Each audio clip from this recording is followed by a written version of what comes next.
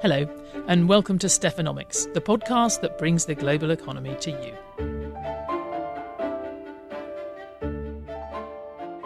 Now, if you're interested in the global economy, you'll have spent time thinking about China. In fact, I'm amazed it's taken us 6 episodes of Stephanomics to get around to it. But I was waiting for the perfect story to bring China's economic and social transformation to life. I think the case of China's spendthrift millennials might be it. This new generation of Chinese are not like their parents, and they will change the world economy. In a few minutes, I'll talk about that with our resident China hands, the former Wall Street Journal China editor Andrew Browne, and Bloomberg Economics chief economist Tom Orlik. I'll also be grabbing a few minutes for the latest on U.S China trade wars with our senior trade reporter Shawn Donnan. But first, here's Bloomberg China economy reporter Kevin Hamlin with his insight into the world of the parent eater.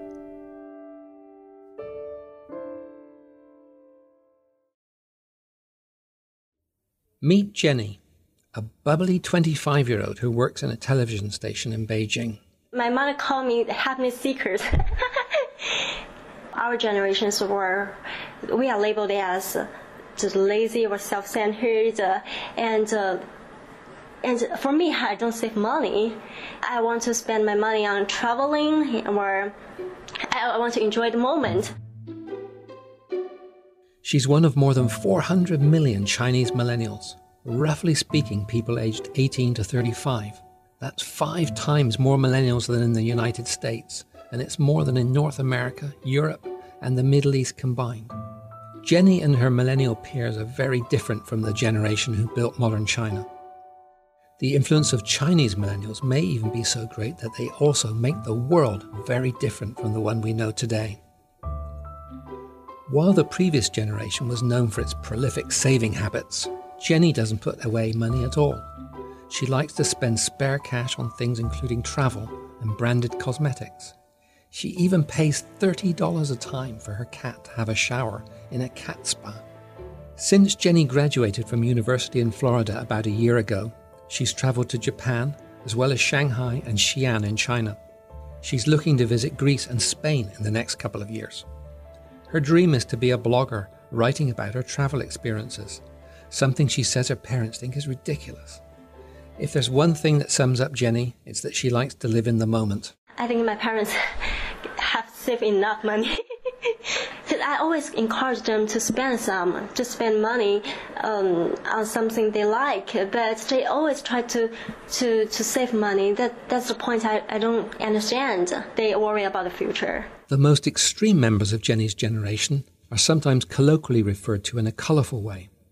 They're called the parent eaters, or in Mandarin, 啃老族, a term with profound implications for China and the global economy.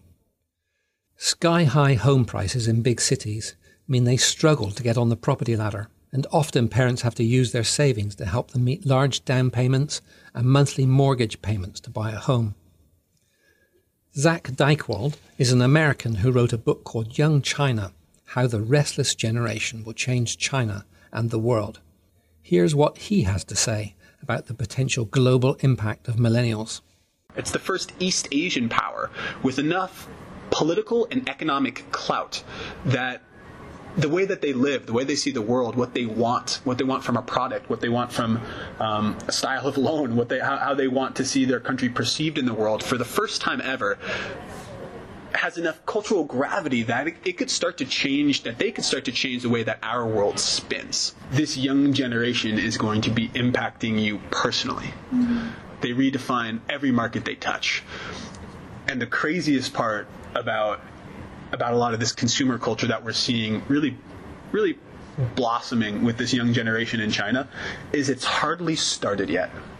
The consumer clout of this young generation has only just begun to articulate itself on the world stage.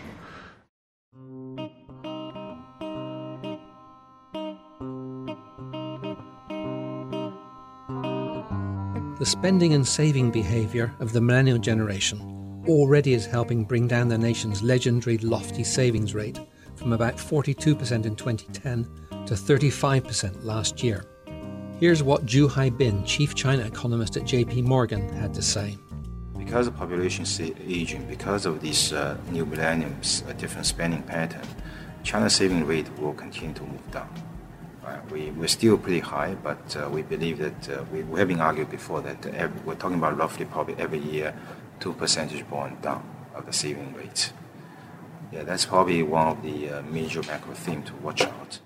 Millennials choosing to spend on tourism and foreign products rather than save their money is one driver behind why China is poised to import capital from the rest of the world this year for the first time in the modern era, after decades of exporting its excess savings to other countries. Deloitte, a big consulting and accounting firm, says the trend will change the world. For now, Jenny and her millennial peers may be too busy making their travel plans to worry about such abstractions. Dykewald's research shows that between 2008 and 2016, China's spending on international travel rose 622%, and of the 9% of mainland Chinese who hold passports, 2/3 are millennials. Here's Dykewald again. There's a different sense of why you're working hard. Before, you were working hard because that's what everyone did, and you were saving up for the future, for the next generation even, or for you to have a good life. You were trying to push back subsistence. Now you're working hard so you can afford that great hot pot meal with your friends on the weekend, so you can afford that Europe trip, which you've been imagining, or that Beijing trip, or to buy that great bag that would give you a little bit more social status and make you feel like you're living a good life. I visited Zhengzhou in central China recently, a city best known for a huge factory that makes Apple iPhones. I bumped into 30-year-old banker Jiang Yi at a Starbucks coffee shop. He didn't want to be recorded for this podcast, but he told me that in October, he and his wife spent 50,000 yuan, or $7,400, on a trip to Iceland. That's about a quarter of their combined annual income. They've also recently visited Japan and the Maldives, as well as Chinese destinations such as Inner Mongolia and the tropical island of Hainan. Jenny's among the very lucky ones because her parents have accumulated 3 apartments. So she doesn't worry about saving to buy one, and that frees her of a huge burden. Her plan to buy health insurance, rather than have idle funds set aside for potential illness, is another force that drives China's shift to consumption, which could in turn become a key driver for the country's growth. As for Jenny's other spending, not much of it pleases her parents. The complaint about I spending a lot of money on my cats. I keep buying a lot of toys and some snacks for my cat, just like a raise a son. I don't think I have very clear pictures of my futures, but I hope when I enter 30 years old, I can have a lot of free time to go abroad to enjoy my holidays. Yeah, that's my goal.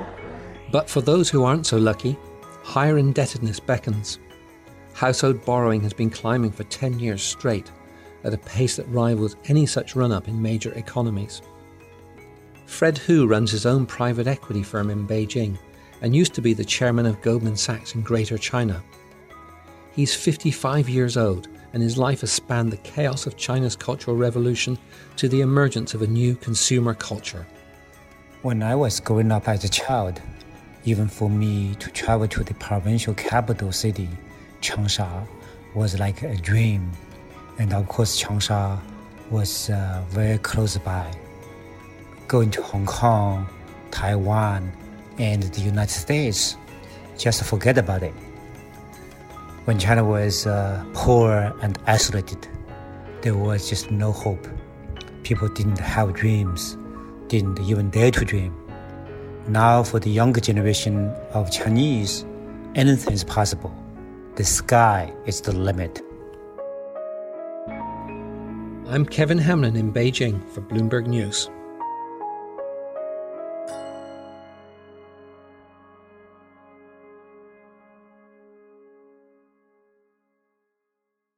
So I'm joined now by Andrew Browne, editorial director for the Bloomberg New Economy Forum, which is going to be held in Beijing later this year, who was previously China editor for the Wall Street Journal, and our own chief economist, Tom Orlik, who spent 11 years in Beijing before moving last year to DC. So, Andy, we heard a lot there about parent eaters, the millennials, their spending habits, are they telling us that China is now on course to really becoming a consumer-driven society? Oh, yeah. China is well on its way to becoming a consumer society, driven by the millennials. The millennials are the luckiest generation in Chinese history. Their grandparents experienced extreme deprivation, even starvation, if they were alive in the late 50s during the Great Leap Forward. Their parents understood hardship, but they also cashed in on the greatest economic boom in human history in the 1980s, 90s, in the 2000s. And the millennials are going to inherit it all. And what are they going to do to the economy and to society? When you look to the next 10 or 20 years, how is this going to shape China? I think it's going to transform the Chinese economy and with it, potentially, the global economy. I mean, I think of it in terms of three major trends. The first is that Chinese millennials want authenticity. They want the real thing. Their parents were okay with fakes. The knockoff Gucci's. Yeah, it was all about the price tag. And if the knockoff Gucci was 90% as good as the real thing, that was fine. The millennials don't want that. So obviously this implies greater protection for intellectual property.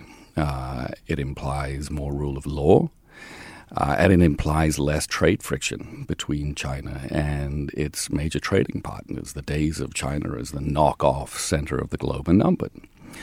I think the second factor is that millennials care very deeply about how their goods are made. They care about environmental issues, environmental pollution. They care about safety, product safety, industrial safety. And the government has to focus on these issues like a laser in response. Again, a big positive for China with global implications. The third one I would mention is millennials want customization. They're not content to be merely passive consumers of goods as well as services. They want to be co-creators. They want their Mini Cooper or their Nike sneakers to scream me. It's all about expressing their individuality. And in a way, this sort of flips all the power relations in the Chinese economy. It strengthens the market over the state. It strengthens consumers over producers. It tends to work in favor of private enterprise.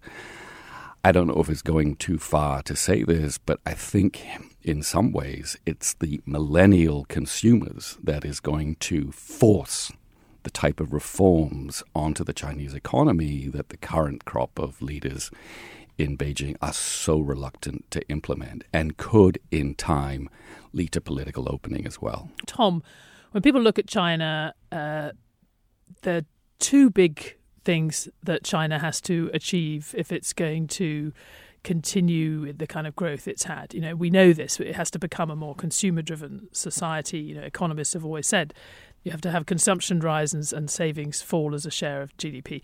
But they also need to get productivity growth, and that's the big question mark. You know, people who are pessimists about China, who say the whole thing's going to blow up, tend to be pessimists on the productivity side.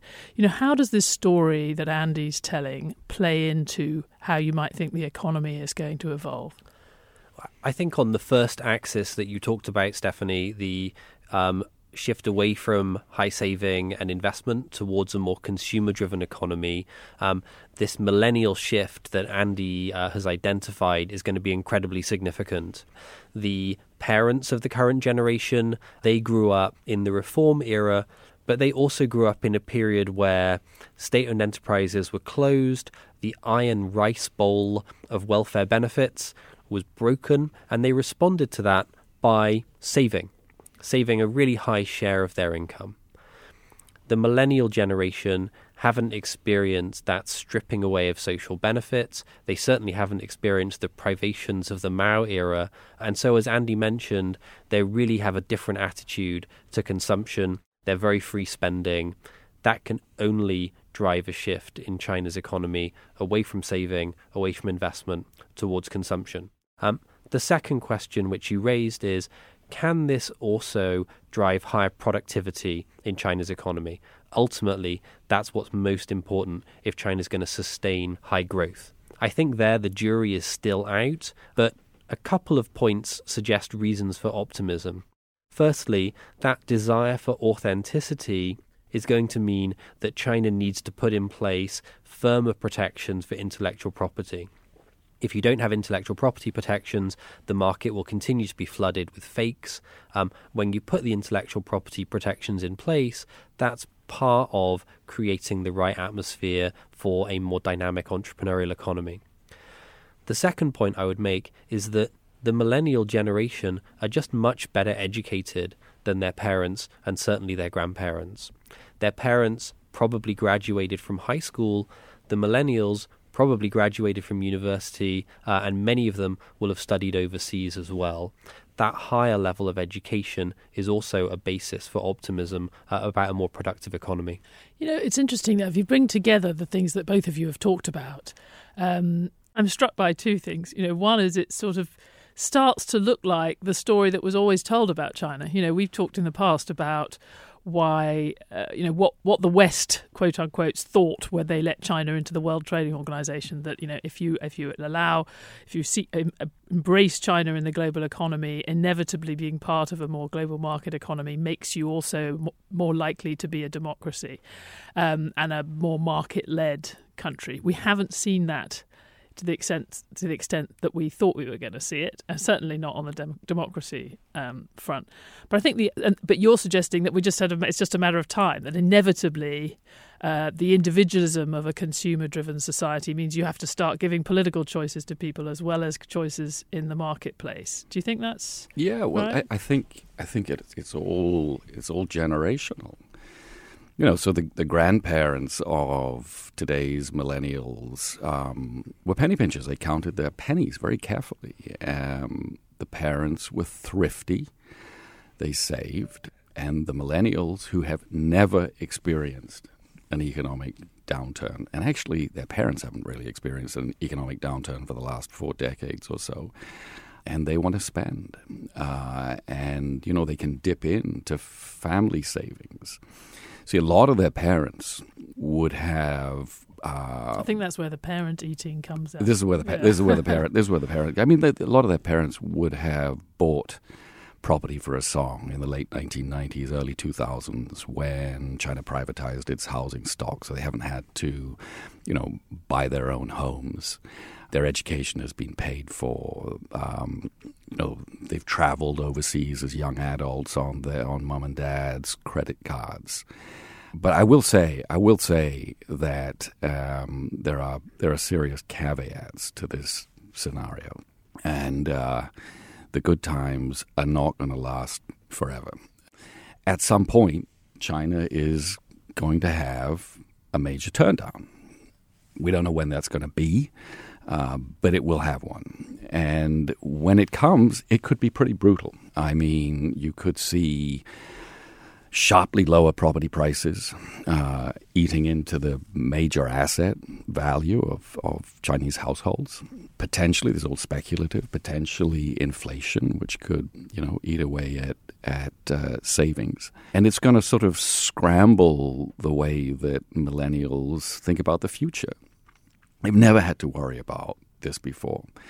I would say the second factor is China's aging demographic, that China faces this demographic time bomb. The baby boomers of the 50s and 60s are retiring, and they're going to be supported by a workforce that is shrinking as a result of the one-child family policy, which kicked in the 70s and 80s. And what that's going to mean is that all of these savings, a lot of these savings, are going to go into caring for the elderly and all the conditions associated with aging, stroke and heart attack, cancers, and so on. And so these enormous pools of family savings aren't going to look quite as big when faced with this demographic shock. I mean, that's right, isn't it, Tom, that on top of everything else, every country is trying to deal with the challenge of aging, and China has that in a particularly acute way. How do you generate productivity growth in that kind of environment? Andy, I really feel like you've dragged the mood down in this discussion. We came in talking about customized Mini Coopers and Nike trainers. I thought maybe Hello Kitty or K-pop might get mentioned at some point. And now here we are talking about old people's homes, strokes and heart attacks. It's deeply depressing. I think it's a critically important question. Japan, in some respects, points the way forward. They're the first economy in the world to sell more adult diapers than they sold child diapers. And I think if we delve into Japan, we see various ways in which they're thinking of innovative responses to the problem of aging, including use of robotics in caring, for example. So perhaps there is a path there. The concluding thought which I had was, we should be careful about our assumptions on what drives what. We've talked about the assumption in the past that entering the World Trade Organization would be a driver of economic reform and democratization for China. The idea that Western markets would be sort of seed carriers of Western values. Clearly that didn't play out. And now we have the idea that the millennials will be potentially the seed carriers of a similar set of values because they're more individualistic, they're more highly educated. And that is an entirely plausible story. But there's also another plausible story, which is the millennials are allowed to be individualistic and express their preferences when it comes to consumption. They can have whatever color Mini Cooper or whatever color Nike trainers they want. But the Chinese, whatever colour adult diaper for their grandparents. Indeed, maybe some Hello Kitty adult diapers. But their freedom, their individualism is restricted to that relatively narrow world of consumption, and we don't see the larger systemic impacts that many people anticipate. Thank you very much, Andy Browne and Tom Orlik. Thank you. Thanks, Stephanie.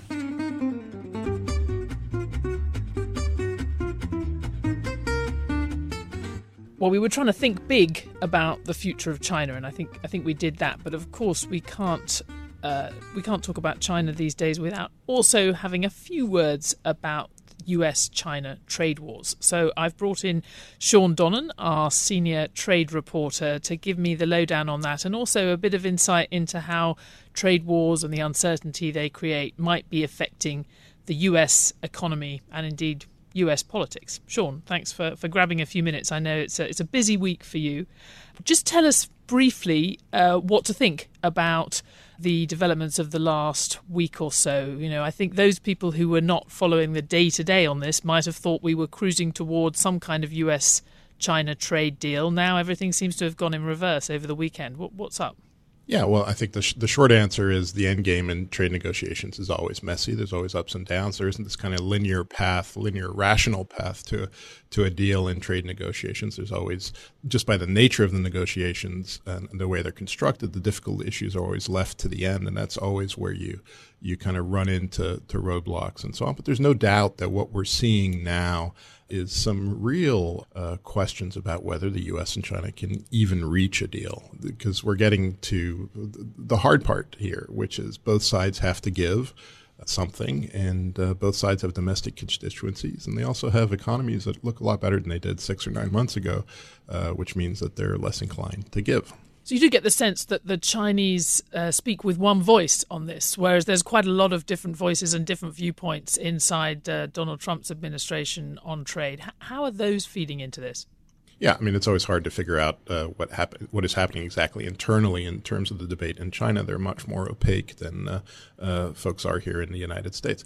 But clearly, we've seen cycles of hawks and doves gaining the ascendancy over the past year or two in the Trump administration. And we may be on a cycle now where the hawks are gaining a little bit more footing.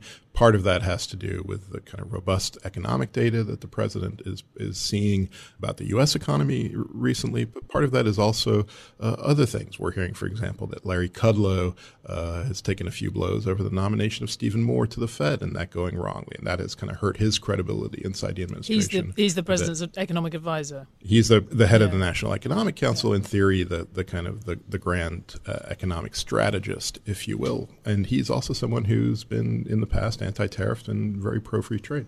I guess what I'm particularly interested in is the impact on the economy. You know, economists have tended to always assume that trade wars, tariffs, but also the uncertainty from trade wars is going to be bad for the U.S. economy. I saw you wrote an interesting piece on this at the end of last week, just sort of looking at how the numbers were playing out in terms of job losses and job gains. What did you find?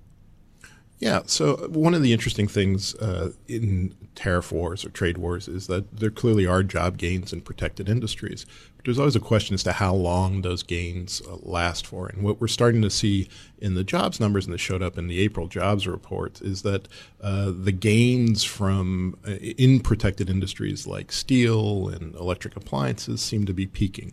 And in fact, in some cases, even going into reverse. If you look at the primary metals industry, this is one of the big beneficiaries of Trump's tariffs.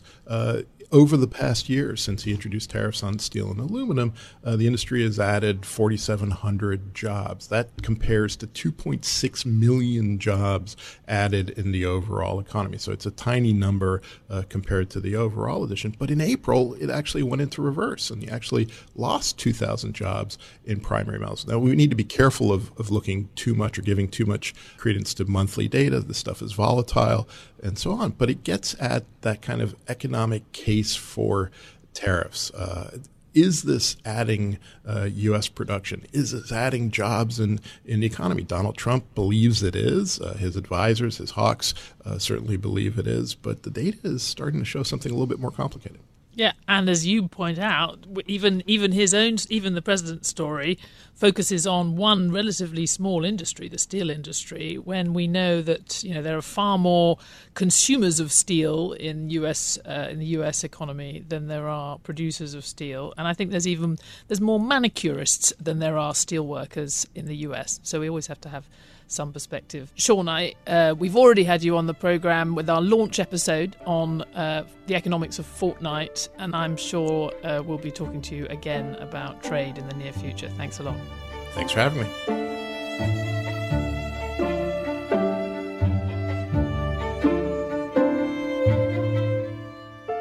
Thanks for listening to Stephanomics. Come back next week for more on-the-ground insights into the global economy. In the meantime, you can find us on the Bloomberg terminal, website, app, or wherever you get your podcasts. We'd love it if you took the time to rate and review our show so it can reach more listeners. For more news and analysis from Bloomberg Economics, follow @Economics on Twitter. And you can also find me on @MyStephanomics. The story in this episode was reported and written by Kevin Hamlin, with assistance from Han Miao. It was produced by Magnus Henriksson and edited by Jeff Black and Scott Lamman, who is also the executive producer of Stephanomics. Special thanks to Andrew Browne, Tom Orlik and Shawn Donnan. Francesca Levy is the head of Bloomberg Podcasts.